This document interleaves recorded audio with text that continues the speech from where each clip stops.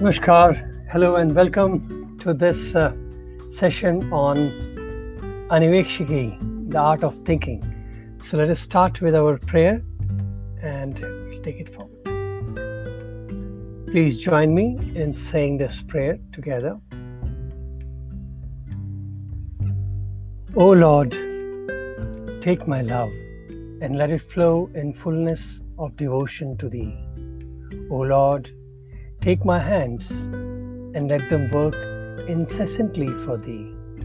O Lord, take my soul and let it be merged in one with Thee. O Lord, take my mind and thoughts and let them be in tune with Thee. O Lord, take my everything and let me be an instrument to work for Thee.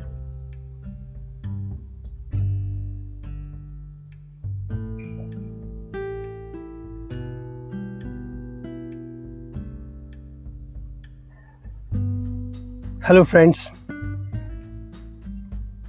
it's my pleasure to be back again with another interesting topic.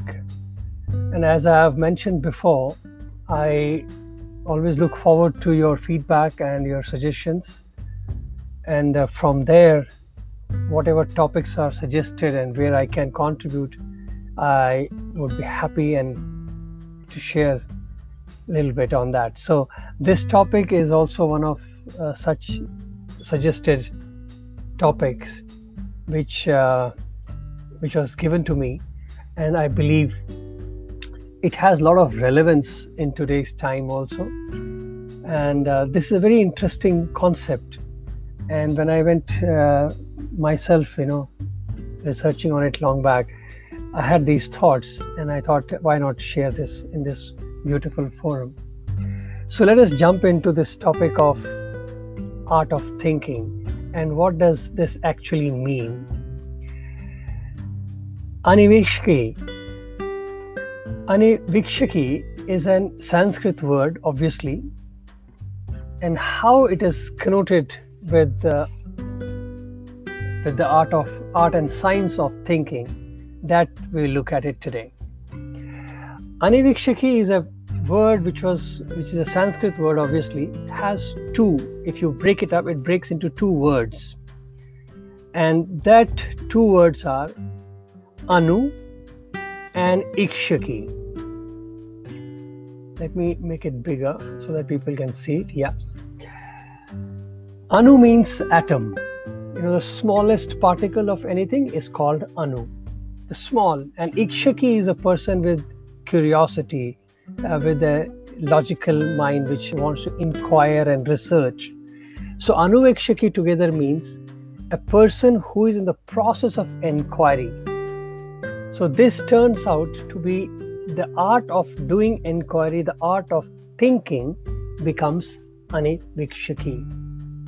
And that is what has been used later on as an art and science of thinking process. Now, this is a very interesting word because it also teaches us about how to think and where does this thinking process originate. So let us look at it a little bit more. Originally speaking, this word Anuvekshaki comes from a scriptural phrase which is like this: Anivekshaki Traivarta Dandanitischa Shashwati Vidya Hedayashchastastru Lokasam Sriti Hetavaha. Now, this Sanskrit word means in a very simple way: Anivekshaki, Traivarta. Anivekshaki is art of thinking. Traivarta is the three Vedas. Dandaniti is political science. Shashwati Vidya, this is Varta. Varta is political science. Now, if you look at this, these four branches of knowledge are critical for any governance or any social governance. So if anybody wants to be a leader or a manager or a king or anything like that, they must have the knowledge of these four branches. And with these four branches, you will be equipped with everything, all the tools which can help you to become the best leader possible. So this is where the concept of Anivekshaki comes, it's part of one of the elements. Now, when I look at the whole thing, today we are only going to discuss the first part, the art of thinking, that is Anivekshaki. I'm not here to discuss about three Vedas and economics and political science. You may wonder there are 4 Vedas, why it is mentioned 3. I presume, as you must know, that there were originally 3 Vedas, and the 4th one was added later on as it complemented into the practical implementation of the knowledge which was captured in Vedas. So then the 4th Veda, Atharvana Veda, came in. But anyways, so that is why the 3 Vedas and Varata is economics and political science. All these 3 are important. But today we look at the branch of Anivekshaki. And why I'm giving you this story is to give you an idea as to how this thought originated and how it has come from our culture or heritage, you can say, and how it has been imbibed and absorbed into it. Now, this Anivekshaki thought was given to us originally as a science of logic. And there was a saint, Sage Vatsyayana. I'm sure you have heard of his name in a different connotation. But Sage Vatsyayana also was proponent of law. He gave Arthashastras. He spoke extensively on Arthashastra, and he was an authority on that subject also. And there he has explained, he has used this process of Anivekshaki as a logical science. So he gives you an art of how to think logically and assimilate the thought and present it in that manner. This thought, which Sage Vatsyayana promoted, was later on taken by Acharya Chanakya. And he used this method in training his students in the process of thinking. So the logical thinking process, he broke it down and extensively researched and gave us this concept of Anivekshaki, not only as a science of logic, but as a science of thinking. So he put it up in a manner for us to imbibe it and learn from there as art of thinking. The beauty of this is that thinking is not only an art, it is a science too. It has a logical steps, and hence it can be learned. It is not just what is, so we don't randomly think. We can strategically think, we can logically think. There is a flow of that. That is what makes this art of thinking, Anivekshaki, as an art as well as a science. Now, when we talk about thinking, what is this thinking? How does that happen? And how do we understand it? Now, a basic thing which we all need to, at the outset, keep in mind is that there is, in a very basic sense, upfront, we should understand we can think like an animal or we can think like a human. Just because we have a human body, it does not mean that we know by default as to how to think like a human. And as I said, thinking is not only an art, it's a science, and that we look at further about how this scientific way of thinking happens. But if you take it this as an example, that thinking is an art and a science, then it also gives us that heads up that, hey, you can think not necessarily as a human being all the time. And what does that mean? What does it mean to think like an animal? And what does it mean to think like a human? And that is the basic question which we must explore and understand. So basically, if you look at it, if you think my problem is my problem, like how they explain it is a very simple way. They say that if you start thinking, then this is my problem. In my house, if everything is peaceful, it's fine. And neighbors, I don't care. That his problem is his, my problem is mine. See, this is explained in a simple terms, as animalistic thinking, because they're very instinctively, they will only take care of themselves. Then what is a human definition of thinking? When human definition of thinking is that I will be happy only when my neighbor is happy. So expansion of thought, when the thinking expands from individual and narrow-eyedness to the mass, to broadness, then it becomes humanistic. So when I say my problem is mine, his is his, that means I'm coming from an animalistic thinking process. And the moment I say that my happiness is relevant and related to the happiness and thinking of others, and others' happiness is my happiness, then we have started thinking from a humanist perspective. So this is a difference, basic difference between animal thought and a human thought. So if you really look at it, then every step we need to really make a conscious effort to make us realize that we are humans. We are humans. Somebody asked a very interesting question one day. He said, why do you think we need to remind ourselves? And it's a very relevant thought, if I may put it straight away, that yes, because when we never teach a dog to think like a dog, why do you have to teach a human child that behave like a human being?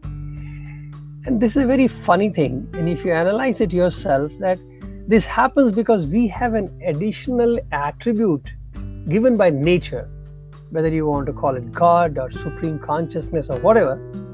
We have been given this unique attribute of discrimination in our head, in our being, which allows us to move forward and backward.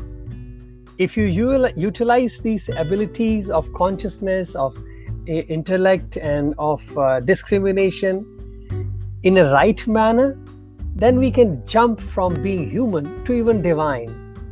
And if we misuse it, we can even slide down to animal and devilistic attributes. But whereas animals are blessed that way, they are very focused and they are limited and they are bound by their instinct. They do not change. Now, a very good example. See, the people say, what is the thinking difference? And a very interesting analogy is that, see, an animal, what that animal has been doing for centuries continues to do it today. The way the lion and tigers hunt, even today they hunt the same way.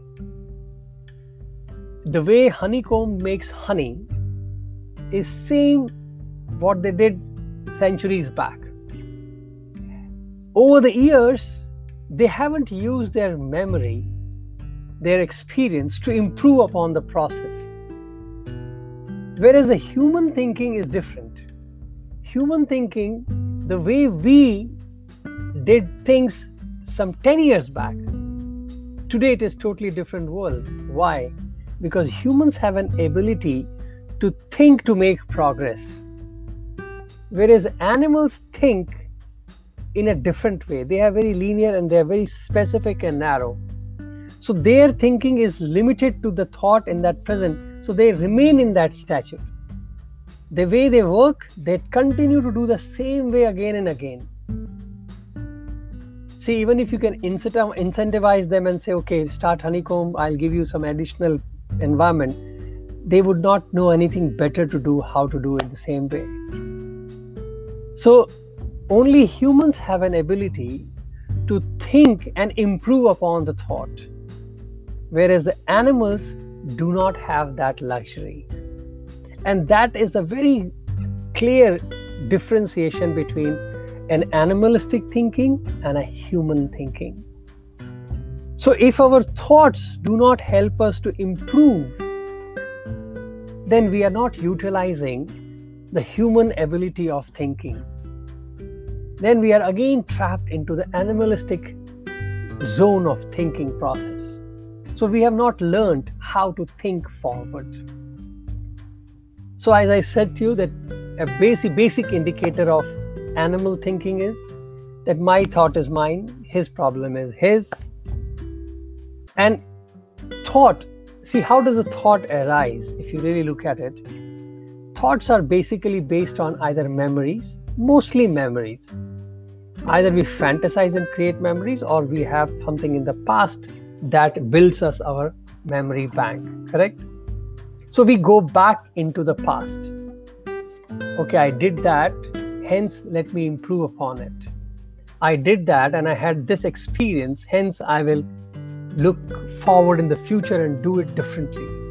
So we use the thinking always to go back into some, I'm just using a word here, and like a memory draw, you just go back into your memory bank and check, have I experienced this before or not? And if I have experienced, then what was my conclusion and what do I learn from it? And hence, let me improve upon it. So we use the memory always to go back. Whereas animals do not do that. Their actions do not change based on their memories. Their instinctive natures remain as it is. So whatever the changes they experience, they'll continue falling into the same line. So imagine humans doing that. You see that it is wrong for us, you see that it is not healthy for me, but still we fall prey to that and continue repeating our mistakes. And that is an animalistic instinct. One day I was having this great pleasure and blessing of sitting at the feet of my master, and somehow this discussion happened about controlling negative tendencies.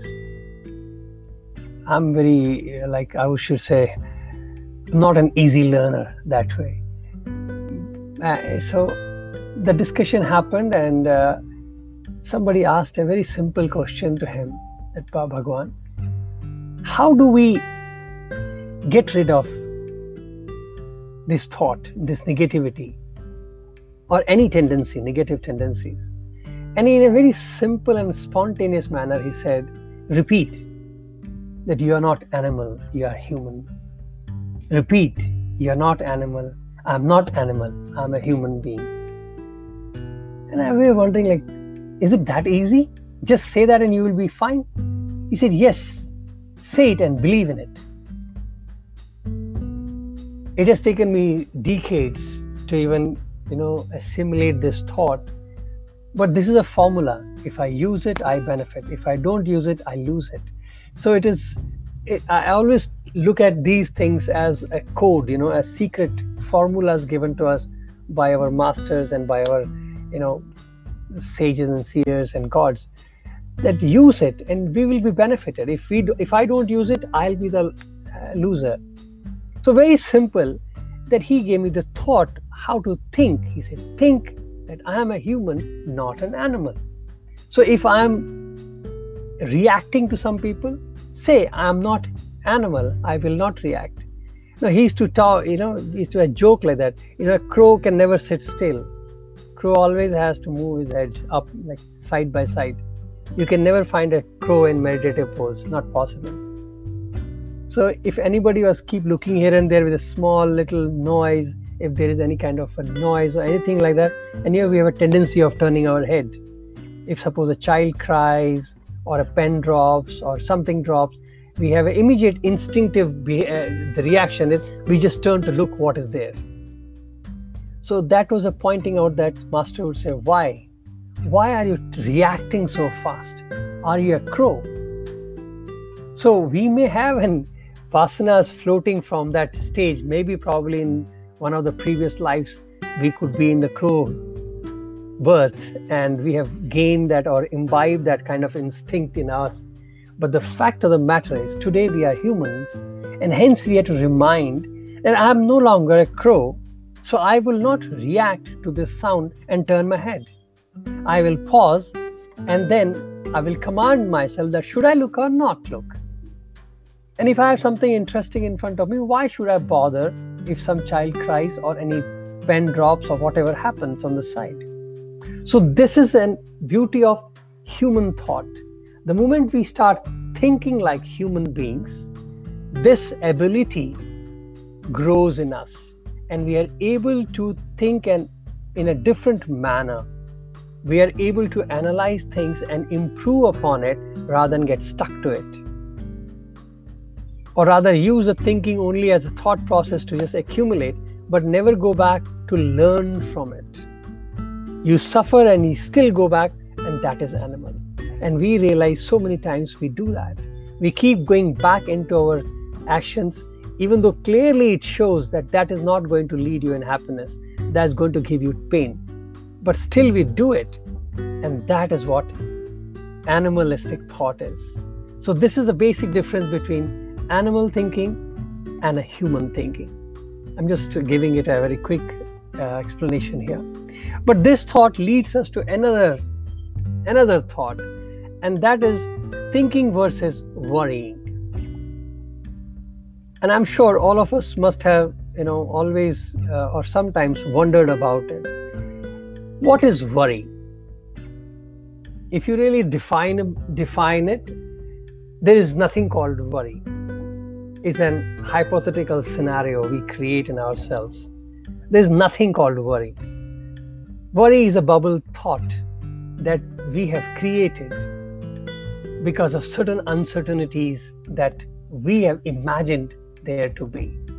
So basically everything is imaginary, but still, let's look at this thinking versus worrying. So worry is also part of thinking, which goes out of control and has got no relevance in the reality as of today, as of now, not today, as of now.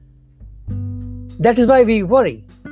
I worry about my future, I worry about my children, I worry about what happened in the past, the consequence of it.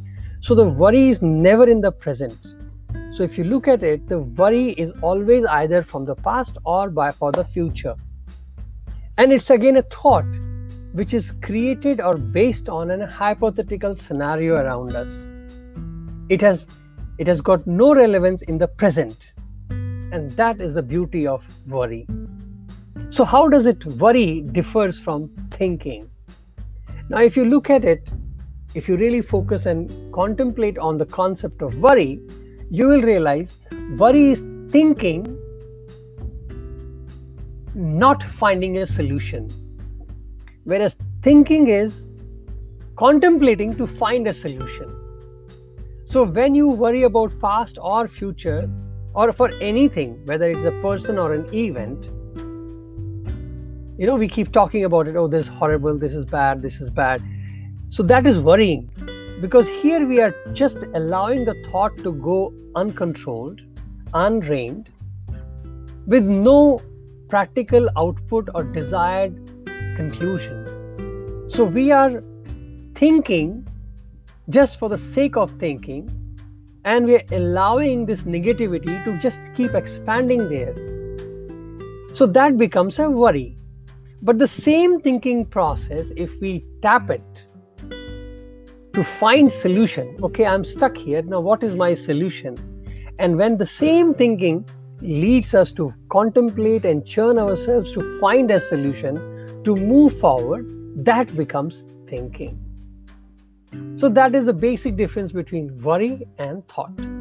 So worrying is just thinking, brooding, without attempting to find a solution, whereas thinking becomes positive only when we start thinking to use and find solutions or a way forward in life.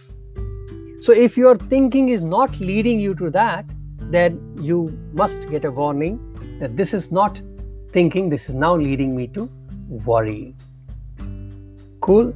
So we have this thinking versus worrying.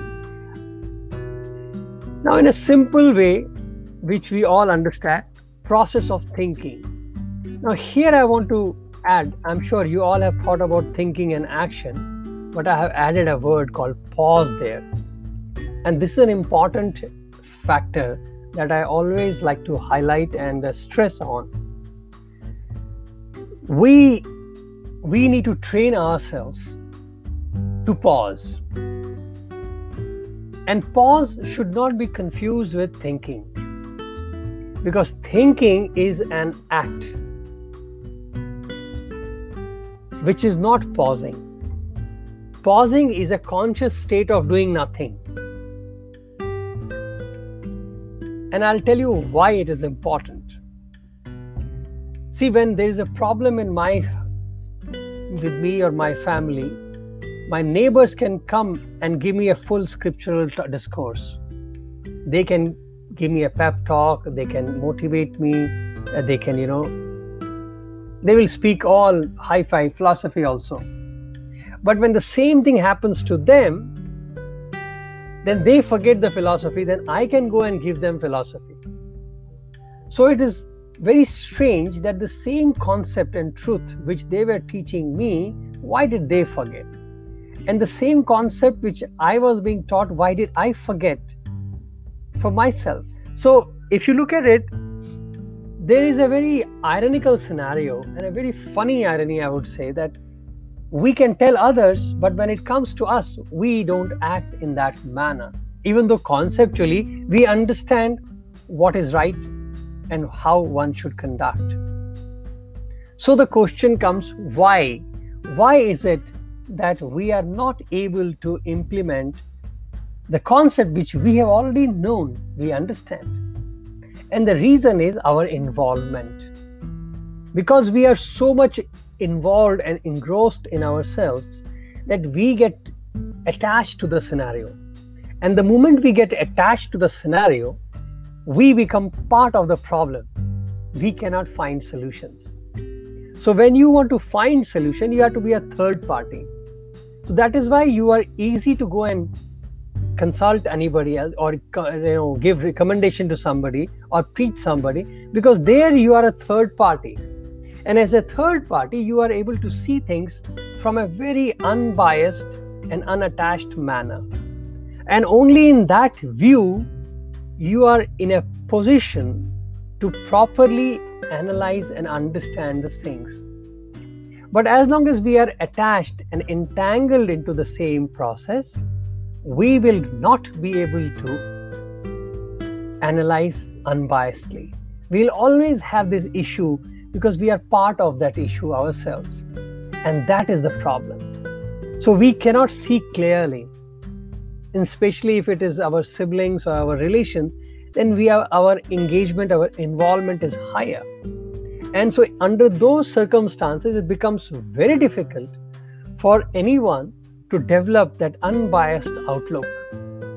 But for a third person, it is very easy to see through and say, I understand this should not have happened, or he should not be doing like that. And it's very easy for a third person because they are not attachment. So this also shows that we are not going to discuss today, but that shows that how our thinking can be impacted by our attachment and by our own perceived notions around us. So for that reason, this pause is a tool. Now, unless and until we learn that before we think, now we see a scenario and our mind is trained to immediately act. Then we make it a process to teach them, no, before you act, think, is it right or not right? So we have given them another step to the mind and say, no, before you command and say, go and slap him, analyze, think. Now I'm giving you another step forward that no, before you think, pause. Because your thinking, if it is not unbiased, if your thinking itself is clouded with your attachment, with your biases, with your prejudices, then your action will always be attached and affected by that. You cannot have a pure and a correct action. So to make our thinking itself pure, you need to get detached. So detachment is a very big lesson. A third party outlook is very important in our life to look at life in a more clearer and an unattached manner. And the moment we become unbiased, then we will be able to even judge ourselves properly and say, no, I'm wrong, I'm right. That will build more self-confidence. And the process of doing that is the pause. So the moment we learn to pause, So pause is not thinking. So when something happens in front of you and people are saying, okay, tell us, what should we do? What should be our next step? Then our first foremost reaction is calm down. Let's think. Before we open our mouth, let's think. Before we think, let us pause. Now, what is pause? Pause is just blankness. It's just getting out of the system. And for that pause, obviously, there is again a process, but one such process is silent sitting. The more we learn to sit silent, the more we learn to calm down, the more we learn to cool off, the more we learn to relax and sit silent, the more we'll grow into this. And initially it could be a little challenging. Initially it could be not easy to pause, because we have a tendency to think. So our pause may be tough, but the more and more we practice it, within few days or a week maximum, you will get an experience of pause. And the moment you get that experience, then it will become faster and faster every day. Because it's very important for us to get out of the scenario, to look at the scenario from outside. As long as a relation, as an attachment, as an influenced person, I'm looking at scenario, I can never think clearly. I can never think, unbiased, objectively. Hence, pause is a key. So that is why I always bring this element of pause in the process of thinking, or even doing anything. For action also, we need to think, but before thinking, pause. Sometimes it can be days for pausing. Better wait, because life is not going to change. This is a personal experience, and I'm sure all of you know that what has to happen will happen. By our excitement, by our jumping and running around, we are not going to gain anything. So the beauty is, the moment we start pausing, we will see life in a very different perspective. We'll understand that I am not that important. Anybody who feels that, I have to run fast, just know for a fact, it's a thumb rule, that the person is in a concept, a state of life in which he feels he's very important. If I don't go to work, what will happen to my clients? I live that life. It's a very strange concept which can be justified. Not taking holidays, not spending time at home, working 24/7. Why? Because we feel, if I don't do it, who will do it? If I don't do it, somebody else will jump in and I'll lose my job. If I don't do it, the company is going to get lost. So there is so many factors which we start justifying, but the undercurrent of it is we suddenly start feeling I am important, and I lose the balance of my life. I start giving importance to one aspect of my living rather than the whole life itself.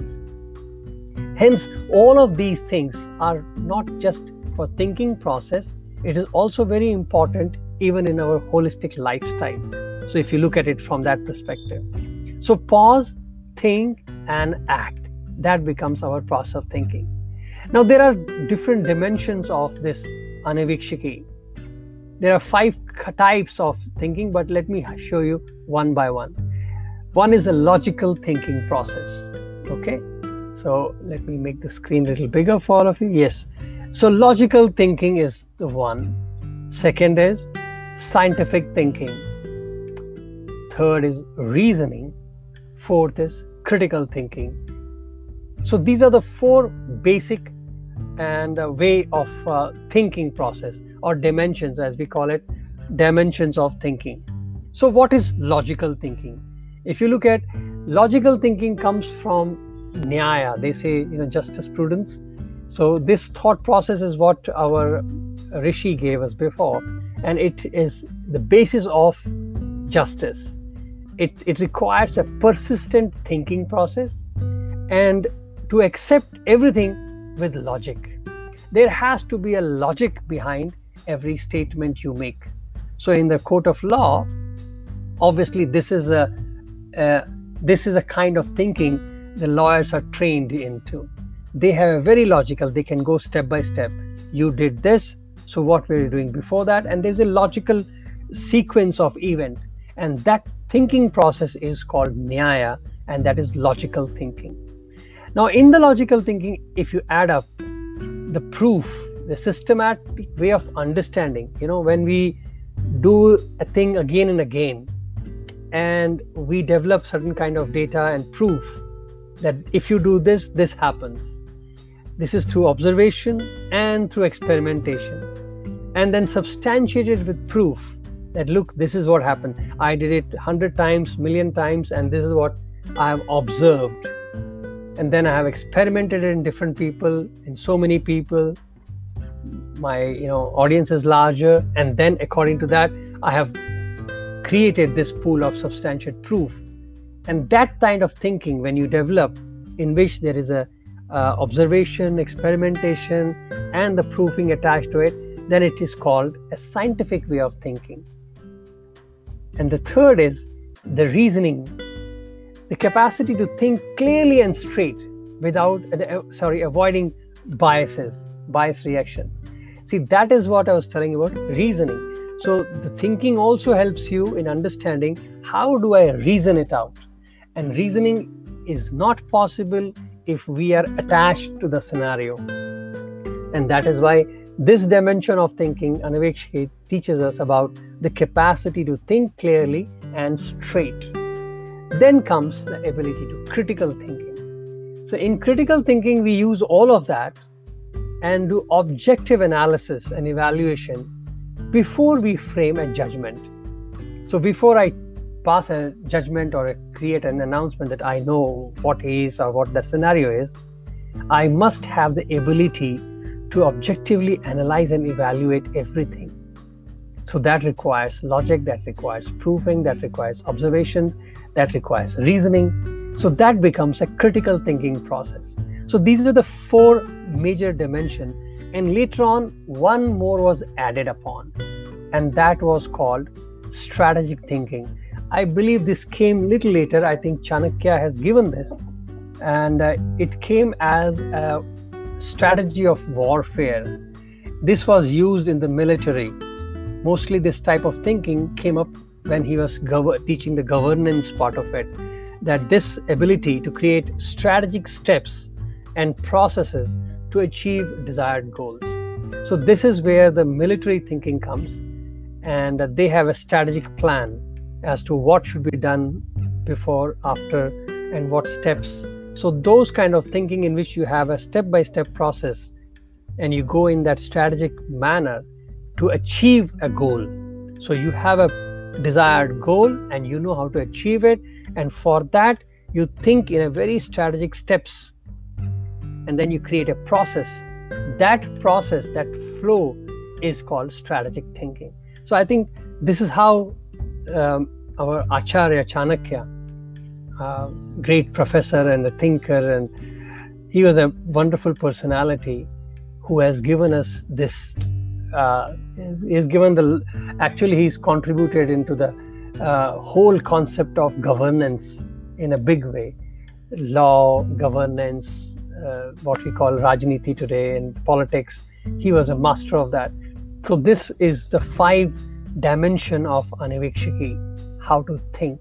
So logical thinking, scientific thinking, reasoning, and critical thinking. So if you look at it, so this is how the whole gamut of thinking process is derived at. So I wanted to just give a summation, a quick flow of this thought.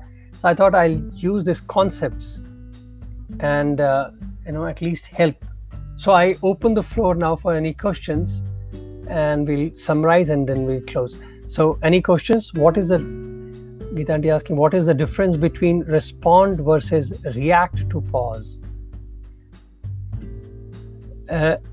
If I may use this respond versus react. See, in respond, there is an element of pause. In react, the element of pause is missing, if I may just put it in a very simple manner. So when you react, there is no pause, and sometimes there is not even thinking. Your thinking is actually in the reaction portion. Your thinking is based on your memory bank, your previous experiences. So you are not ready to even analyze that my previous experience can change. See, if that was the case, then the Ratnakar would never become Valmiki. Gautam Buddha would never have become Buddha. He would have remained there. So you have to understand that we all can change. From positive to negative, negative to positive, anything is possible in this life. And so if we have a reactive mode, then we will never learn that this change is possible. Like I was telling you before in animal thinking and human thinking, that animals, even whatever experience they face, they will never change their behavior. A snake will always hiss. Even if you feed the snake for 100 years, it will never leave its habit of hissing back. Not possible. That's how they are made. But if a human is fed like that, then obviously he gets biased and skews towards the person who is helping him. We have that tendency. And if we don't, we say you're ungrateful, you're worse than animal. We say that. Why do we say that? Because the reaction part is that. So in reactive mode, we are depriving this pause first, and we are not learning from our memory. Our memory is animal's memory now, that you experience but you can't leave your habit. There is no learning curve from there. But in respond, there is an element of pause, there is an element of learning from our memory. So when you respond, you are responding that, okay, this person was like that yesterday, but is it possible that today he has changed? Till yesterday he was talking to me in a very bitter manner. Today he is very loving. Is it possible that he has genuinely changed? So this thought can only be analyzed when we start to learn pause. So only the pause element will give us the clarity about looking at things in a very unbiased manner. So as long as we can do that, that is the beauty. So basic difference between respond and react is that. So when you cannot respond, pause is an ability to give you that differentiation between react and respond. In reaction, certainly there is no pause. In respond, there is pause. In reaction, the thinking itself is biased because we are not learning from the memory. Whereas in respond, the thinking is happening in the true sense because we are now able to analyze. But if we do not pause, then our analysis can be based on our biases. And that would actually defeat the purpose of pause or thinking, not pause, thinking. Because the purpose of thinking is that we are able to think without bias and without getting influenced.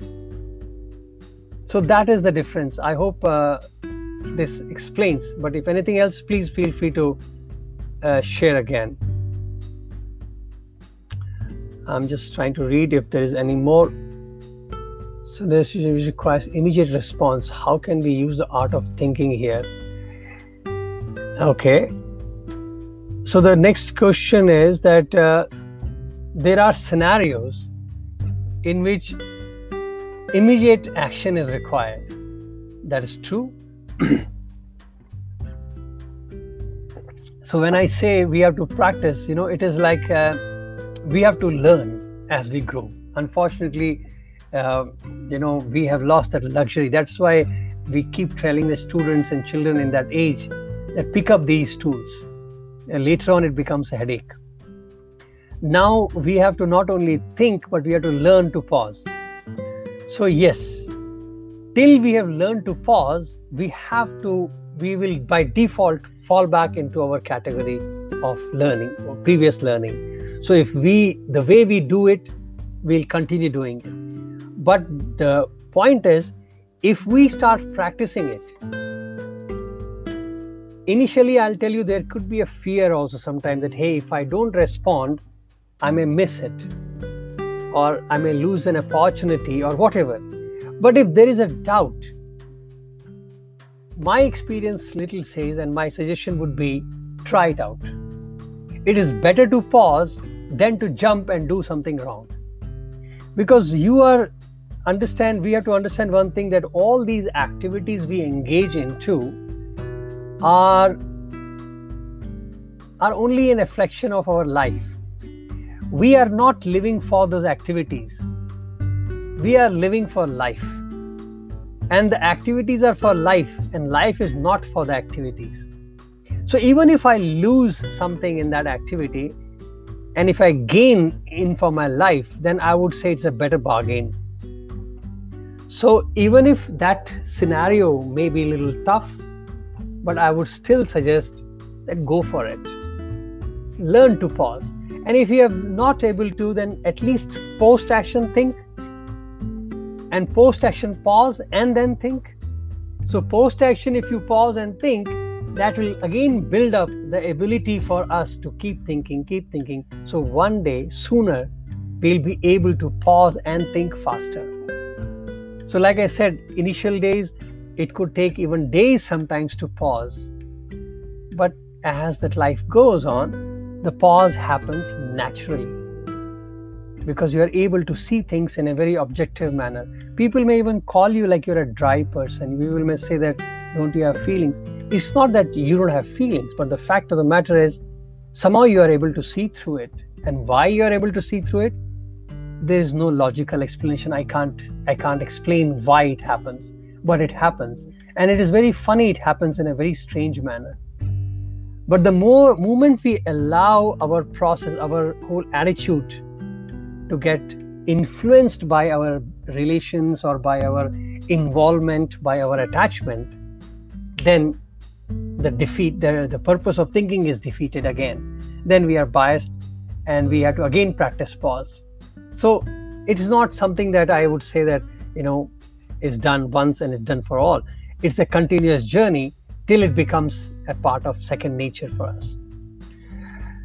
Sonalika is asking, in thinking processes our mind working, but can one improve thinking without listening to mind? Mind is working. Oh, I know. I think what she's trying to ask is, in thinking process our mind is working, but can one improve thinking without listening to the mind? So there's a distraction. Okay, so this itself shows that pausing is so important. Why? Because if we have not learned to pause, then the thought conflict is so much that you won't know which thought to follow. As somebody was asking, how do I understand if it is a sound of my consciousness, my conscience, or my mind? Is my mind playing tricks on me, or is it the voice of my conscience? Now, it's a very beautiful question for a person who is really trying to practice. But the fact of the matter is, the moment we allow pause to happen, your sound of consciousness will increase. The ability to listen to yourself will be much higher. And one thing I can say with little experience and whatever I've learned at the feet of the master, that when conscience speaks, there is no ambiguity. You will be able to understand things in a very crystal clear manner. There will not be any confusion. You can easily see the thoughts and the conscience speaking. But the differentiation of the consciousness can be gathered and captured only when we have learned to calm ourselves. And that calming is the pause. For that pause, we may need to practice silent sitting. For that silent sitting, we may need to meditate. I don't know, this chain goes on. So the fact of the matter is, when we teach our children to sit silent, we are actually giving them a tool for life. It is not just for that moment of, that childhood stage that we want him to shut up and keep quiet, but actually we are giving them a life tool. And once they understand and learn it, is going to be an amazing strength and a power for them in the future. So that is the beauty of, pause thinking. So just keep in mind, pause is important, thinking is important, and then action. So thinking requires to be a humanistic thinking, at least if not divine, but certainly not animalistic thinking. And then we have seen that let the thinking be always to find a solution or to be a positive in life. If the thinking is happening just as a thought, as brooding over an element, then it will turn into worry. So worry is not a positive thinking. The moment you worry, as I said, worry is an hypothetical scenario. Worry is not even real. But we create an hypothetical scenario which bugs us and bothers us and creates a mess for ourselves. And that is because we are not using the tool of thinking to create solutions for life. We are using this beautiful tool to spoil ourselves. So the mistake is not in the tool, the mistake is in usage of the tool. So thinking is a good process which allows us to progress in life.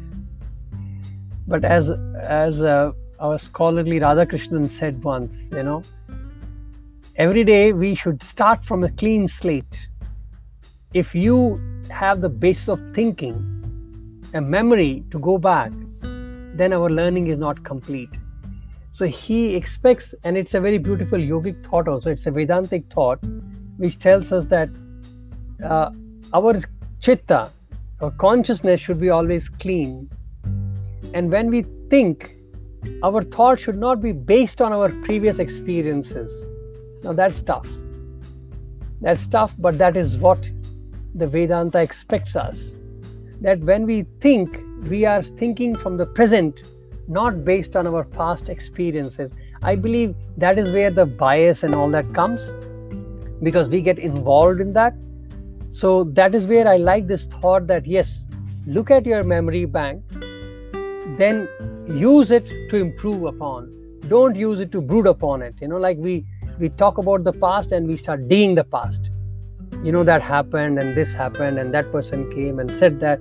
So we start talking about the past so much and we forget that why did we go back to the memory? We went to memory to learn from there so that we can improve. So probably in that connotation, that scholar, he gave us this thought that when you start thinking, don't go back on memory. It should be always a clean slate. So every day you start afresh in life with no previous memory, no garbage, no baggage. And we think fresh and we take life as fresh. We expect life to change. We expect people to change. Doesn't matter because there is no expectations from their side. We don't live with bondages. So imagine that life of freedom in which every day is fresh, Nutanam, every day is new, every day is so unique that there is no need for any baggage from the past.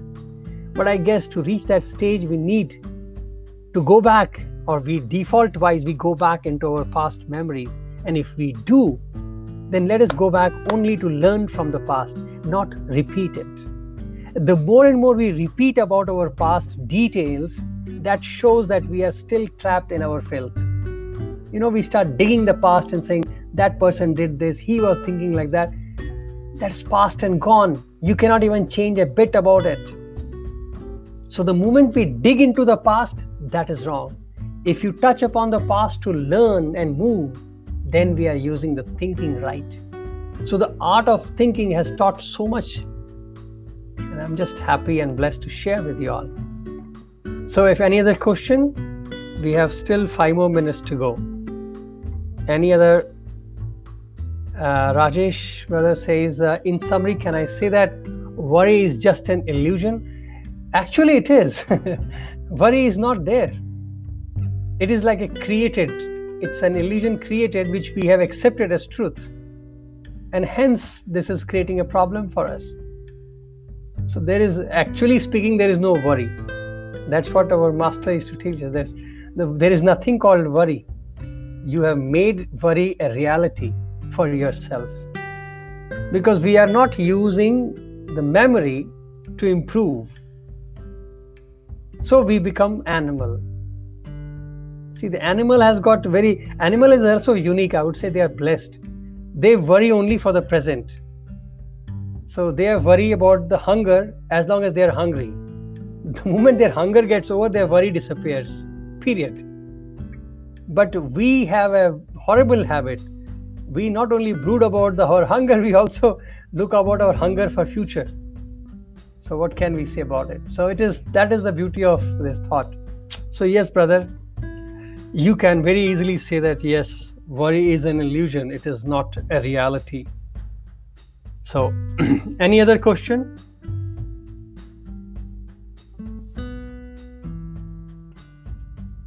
Wonderful. Thank you. I appreciate your thoughts. So before I close, I would just request all of you to feel free. These videos are all on the channel. And as I always request, please subscribe, and it seems press a bell icon button so you can get intimation. And I look forward for your suggestions for the topics next. I wanted to have an open session with few of the guests.